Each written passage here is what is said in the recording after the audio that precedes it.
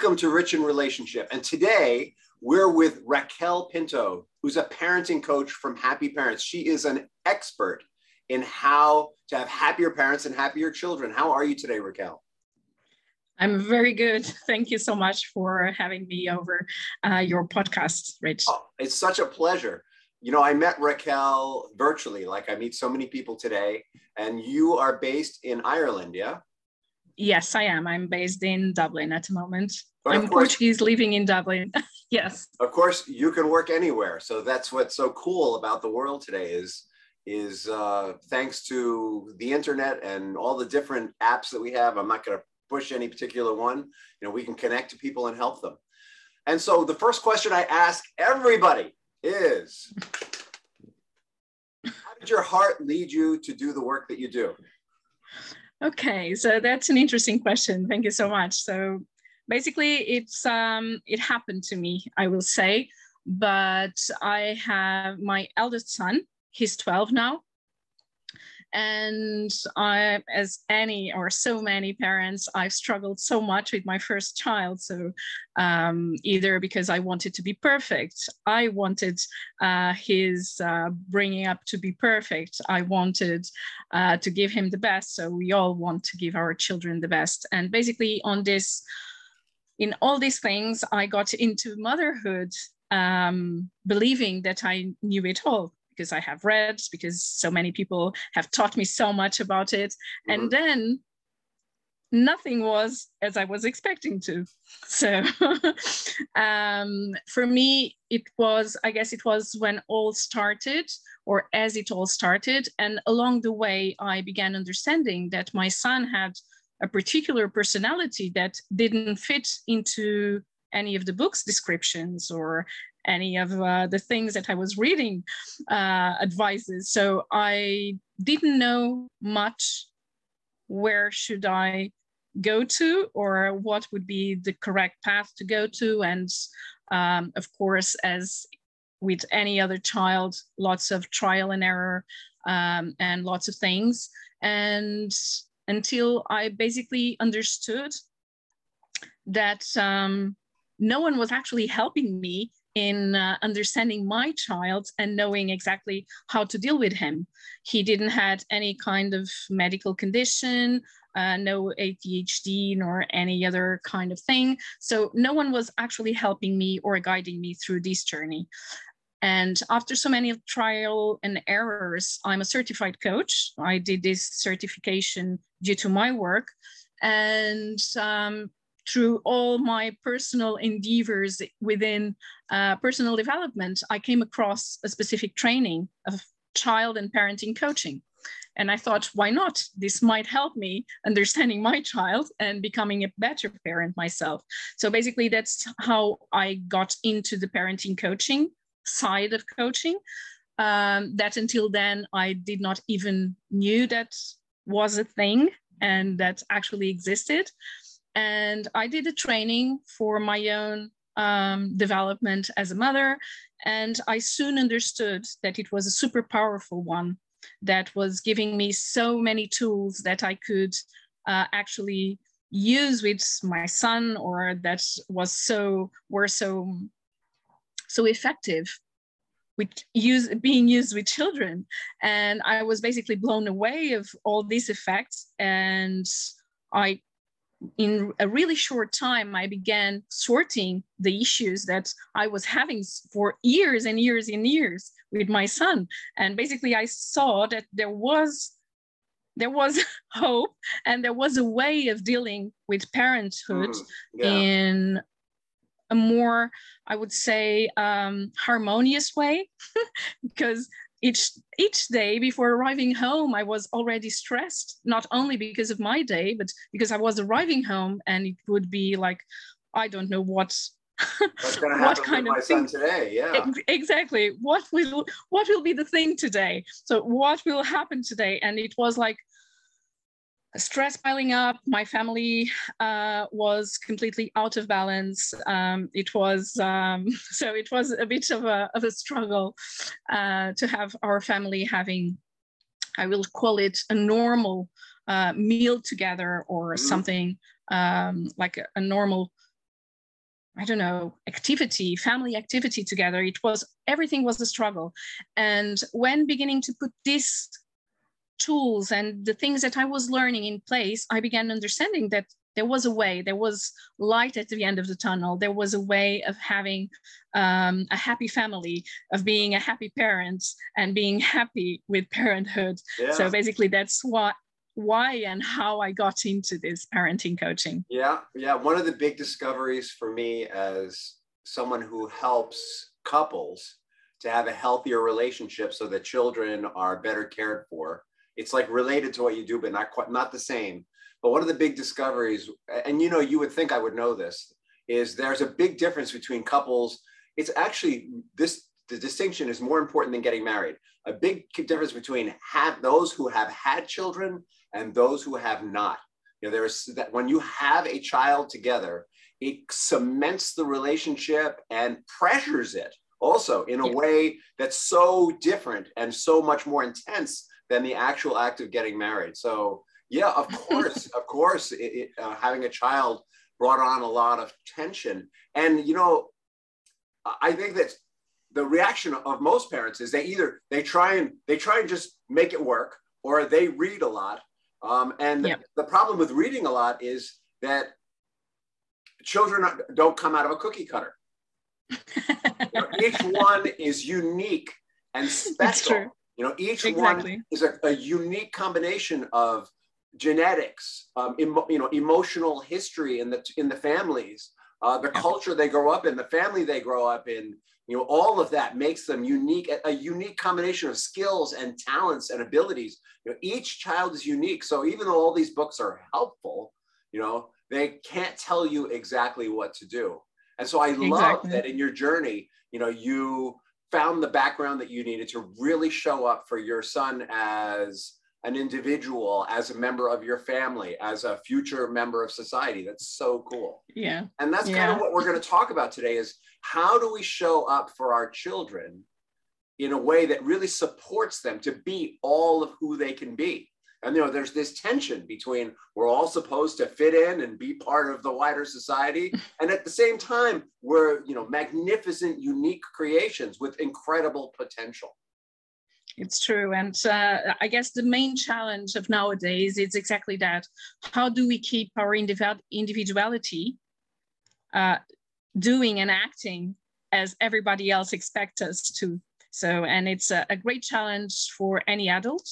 But I would say that children are also in this loop, and many times I would say probably we never think of them as being part of this society or of these all expectations that everyone has around them, without allowing them to be themselves and to act as individuals.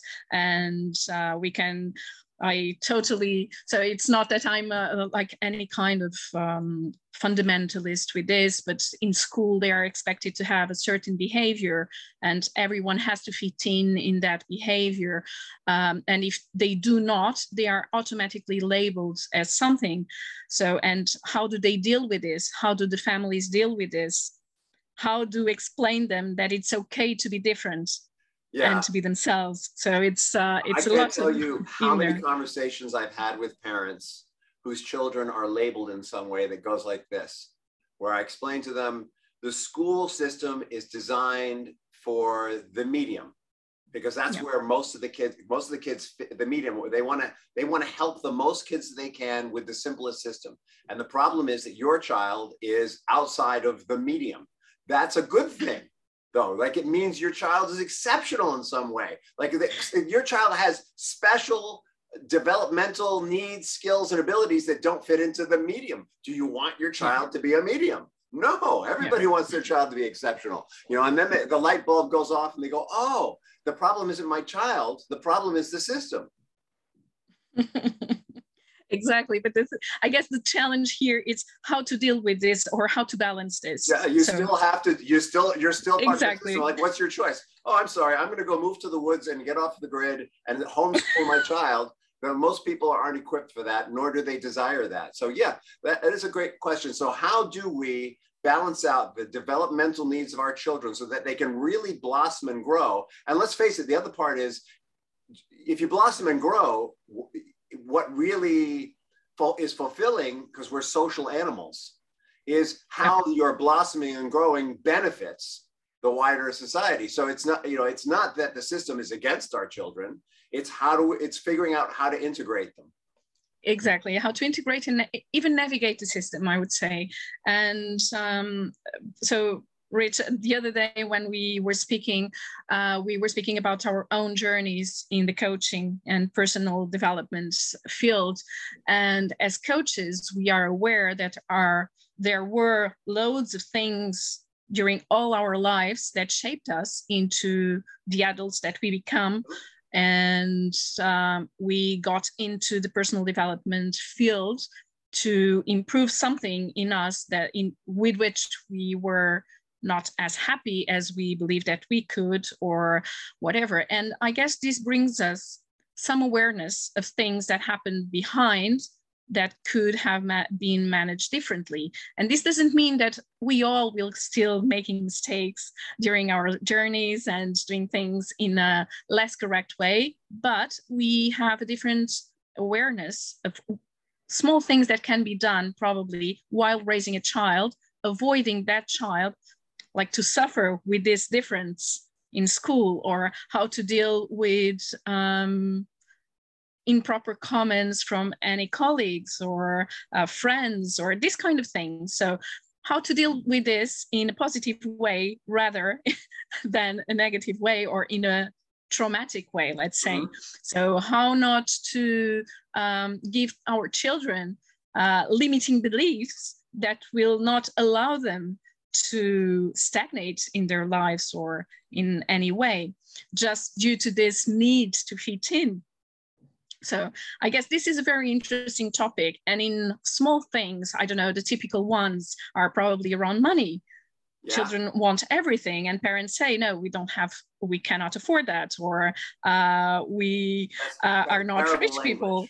Terrible languaging around money, but yes. Exactly, but this is exactly. I brought this one because this is, I guess it's an international one, and everyone, even the most aware people, use this. Sometimes even myself, knowing the damage that this kind of language has, when I'm too stressed or even myself overwhelmed, I go to the supermarket and they come with me and they're asking me things each second, or I don't know, I reach to a point we cannot afford that. So it's a typical one, but So wait, for our audience, what do we really want to say? If we're like I said, I made this judgment. That's terrible languaging around money. And so, let me just explain to the audience. Terrible languaging around money because it communicates to your children that we don't have enough. And that's not really what's happening, though. So, so Raquel, what's really happening, and what is it that we really want to say to them? What is really happening is showing them that we have to make good choices around the way we are spending our money. We have to have limits. So there are limits in life. Even if we are the richest person, we won't be going into the supermarket and buying everything that's on the shelves. It's just a matter of organization and understanding what actually do we need, what actually we will indulge in. Not that we need, but that we want to indulge in. But there are limits to this. And we set them. Exactly. And we should be the ones setting them. But children need to understand this, that it's not that we are living lacking anything. It's just that we don't need the excess of things. Or alternatively, that we have other things we want to do with that money. Or maybe there's a lesson we want to teach them about if you really want that. Here are some steps you can take to work towards it. There's all kinds of ways to structure it that isn't about, the problem with saying something, from my point of view, the problem with saying something like, yes, we can't afford it, is it's disempowering to me personally if I say that. It's like saying, yes, it's like saying there's limits on what I can earn. There's limits on what's available. And the truth of the matter is we live in the wealthiest, like around the world. Like, even though here in the West, it's really extravagant, around the world, there's more available than there ever has been. Yes. Yes, I mean, even in the poorest nations, you know, there's still more available than there ever has been. The problem is not, is there enough? The problem is, how is it being distributed? And that's kind of what we're communicating to our children, you know, when we're talking about how we spend our money. It's the problem isn't how much there is, it's how are we going to distribute it? No, we're not going to buy bubble gum today, because that's not something that's going to be helpful for your future today, you know.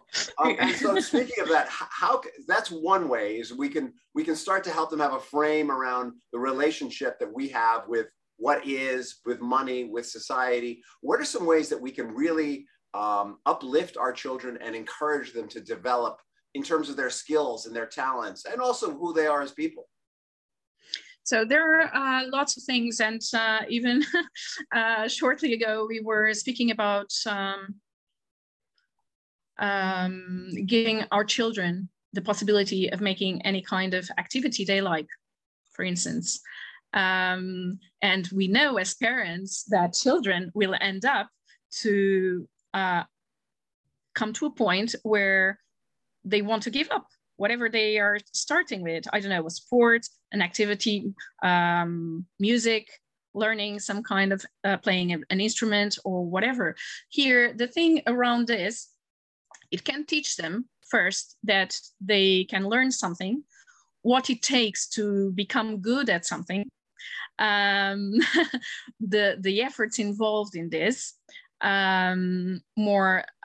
What can teach them as well is how to compare yourself to others. Like, it's not the comparison per se, because it's rather limiting, but that there may be others that excel in something, and probably we don't, because either we don't like it enough, or we are not engaged enough. So it's like having and one of these, like either sports or playing a musical instrument. It's a good way to have our children try something out, see how it works for them, and making them, or helping them making their own choices. And we were speaking about certain cultures or types of people that will not allow the kids to give up on playing the instrument or having that sports activity. Just step in for a second? So for our audience, we were having a conversation before the show started about the difference between East and West, and how in Eastern culture, there's a tendency to, once a child picks up an instrument, to really encourage them to stick with it and follow through and become, to develop their skill, regardless of whether they're going to go to the Philharmonic or not, you know, just that there is value simply in the development, and there's very little room for quitting. You know, whereas in the West, what we tend to do is we say, oh, that doesn't feel so good, try something else. You know, so this is what Raquel's speaking to. And what I'm wondering about, you know, what I was wondering, Raquel, is, like, given that we're not in the East, you know, where do we draw that line between they're just not interested, or maybe it just isn't a good fit? I'm sorry, that was what I meant. They're just not interested, or are they just, they're undisciplined, right? Like, sometimes when we pick up an instrument, and I can speak from personal experience, you know, it's something that we want to do, but we're just not disciplined. Discipline is something we need to learn. So the desire might be there, but what we're coming up against isn't lack of interest. It's a part of our character that has not yet been developed. How do parents find that space between character development and it's just not a good fit? So I would say that the key there, it's actually the dialogue with children. But usually, and depending on the culture, there is this thing that the parents are the one who know.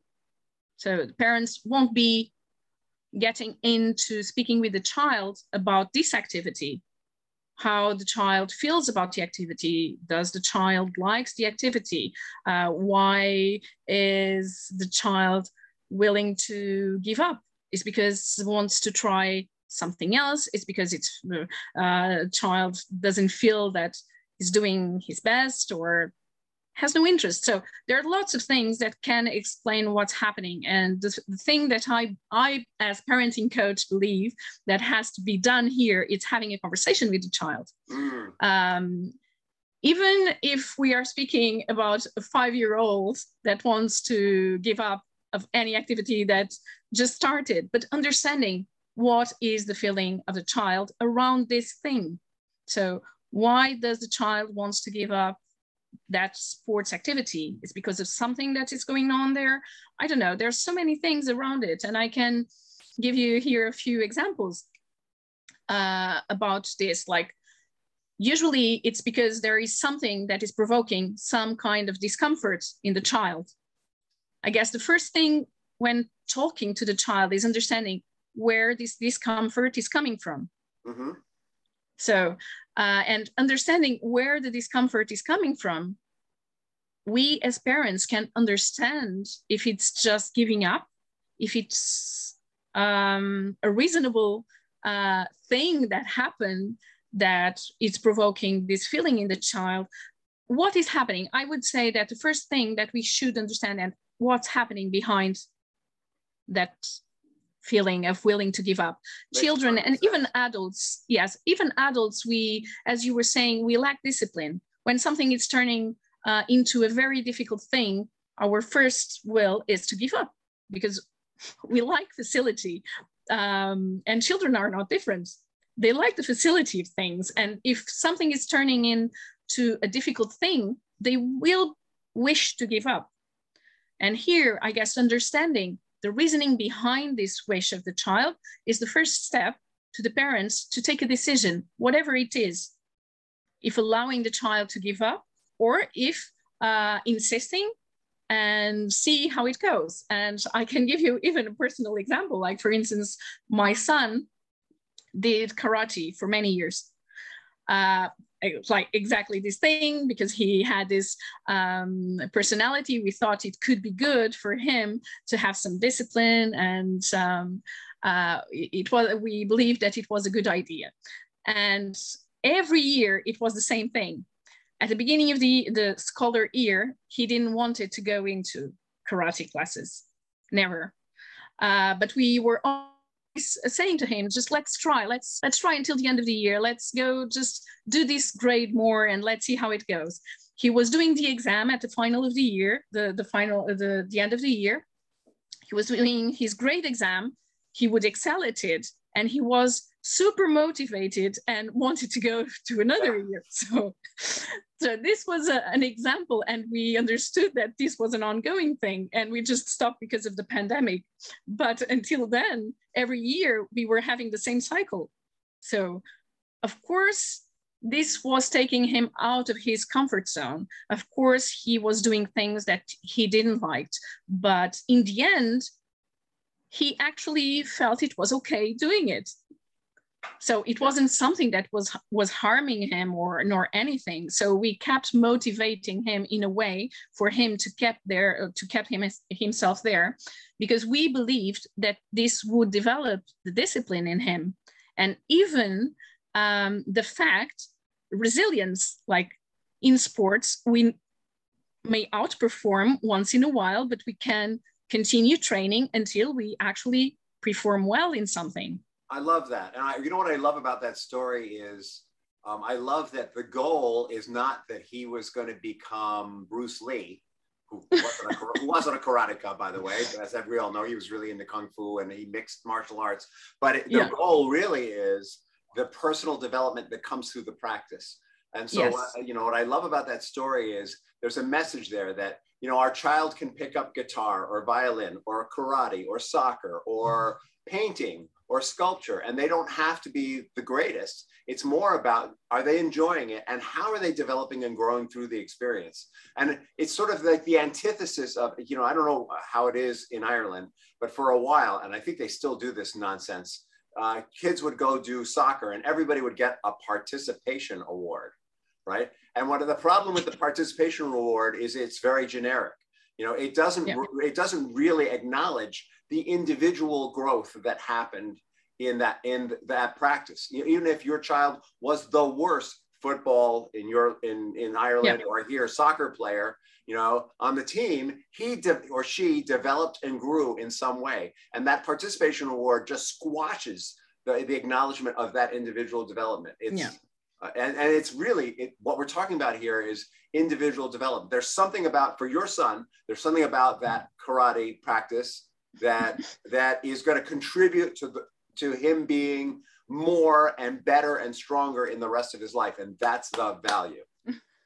Yes, exactly. And this linking to the initial conversation of how can we support our kids in personal development, in excelling, or teaching them about resilience, about these sort of things that can limit themselves later in life. It's much of understanding, okay, what is he or she feeling around this specific thing?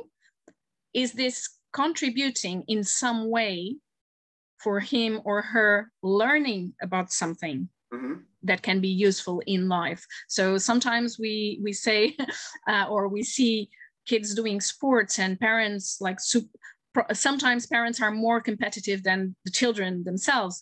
But in the end, it's about teaching yes, I was kids. one of those parents. Who never? So in the end, it's just teaching about those kids, or teaching those kids how to deal either with good results or even bad results. Excellent. And so, there's two things I want to throw in here. The first is, if you're a parent who's listening to this, or if you're not a parent who's listening to this, it's not, if you dreamed of playing guitar as a child or practicing a martial art or whatever, it's not too late for you to do that. If you dreamed it, if you yearned for it, you wanted it, there was something in that for you, and you can start that now. You're probably not going to be making movies doing, martial arts or guitar, but you will develop and grow through it. Like, if you feel a calling to something, don't ignore it, and don't say it's too late. And you can be mad at your parents for not encouraging you as a child, but that's not going to help you get whatever it is that thing offered. And if your child has that same thing, support them, encourage them. And also, if you're a parent who's listening to this, I have no doubt that you probably could use help from someone who really understands parenting, like Raquel. So Raquel, how can people find you if they want to reach out to you? So they can easily find me at hello at happyparents.ie, or through my LinkedIn, that I will kindly ask you to share in the description or in the details of the podcast. And so we can have a conversation, an open conversation, just around any kind of struggle that parents may be feeling. But yeah. So if you're listening to this right now, you can just go right to LinkedIn and put Raquel Pinto, Happy Parents, and she'll pop right up in LinkedIn, but we will share all that in the notes as well. Yeah. And Raquel, the question I ask everybody at the end of the show is, what's the legacy that you want to leave behind? The legacy I want to leave behind, I want to help as many parents as possible to have, or to turn their parenting experience into a good and pleasant experience, less lonely and supported one. I guess that is the main thing, because parenting can be very lonely. Parents tend to close themselves a lot around any issues they are struggling with. They feel uncomfortable or even ashamed of sharing with anyone that they are struggling with something. And sometimes it's a really easy fix. It's just a matter of speaking with the right person, and not everything may be serious enough to go into or to speak with a health professional. So the legacy I want to leave behind is actually to be able to help as many families as possible to enjoy their relationships with their kids, and turning them into strong and connected ones. Fantastic. I love that. And I'm just going to throw in there, it's not unusual even for a parent to have trouble talking to the other parent about it. I mean, I've worked with a lot of couples where the communication breakdown is just not there. Communication is just not there. There's a breakdown in communication. And so it might be normal and natural even to talk to someone like Raquel, someone who understands what you're experiencing and where you want to go with this. Raquel, thank you so much for coming on the podcast. It is, again, such a pleasure to speak with you and to lean into your wisdom and knowledge. Thank you so much for the invitation, Rich.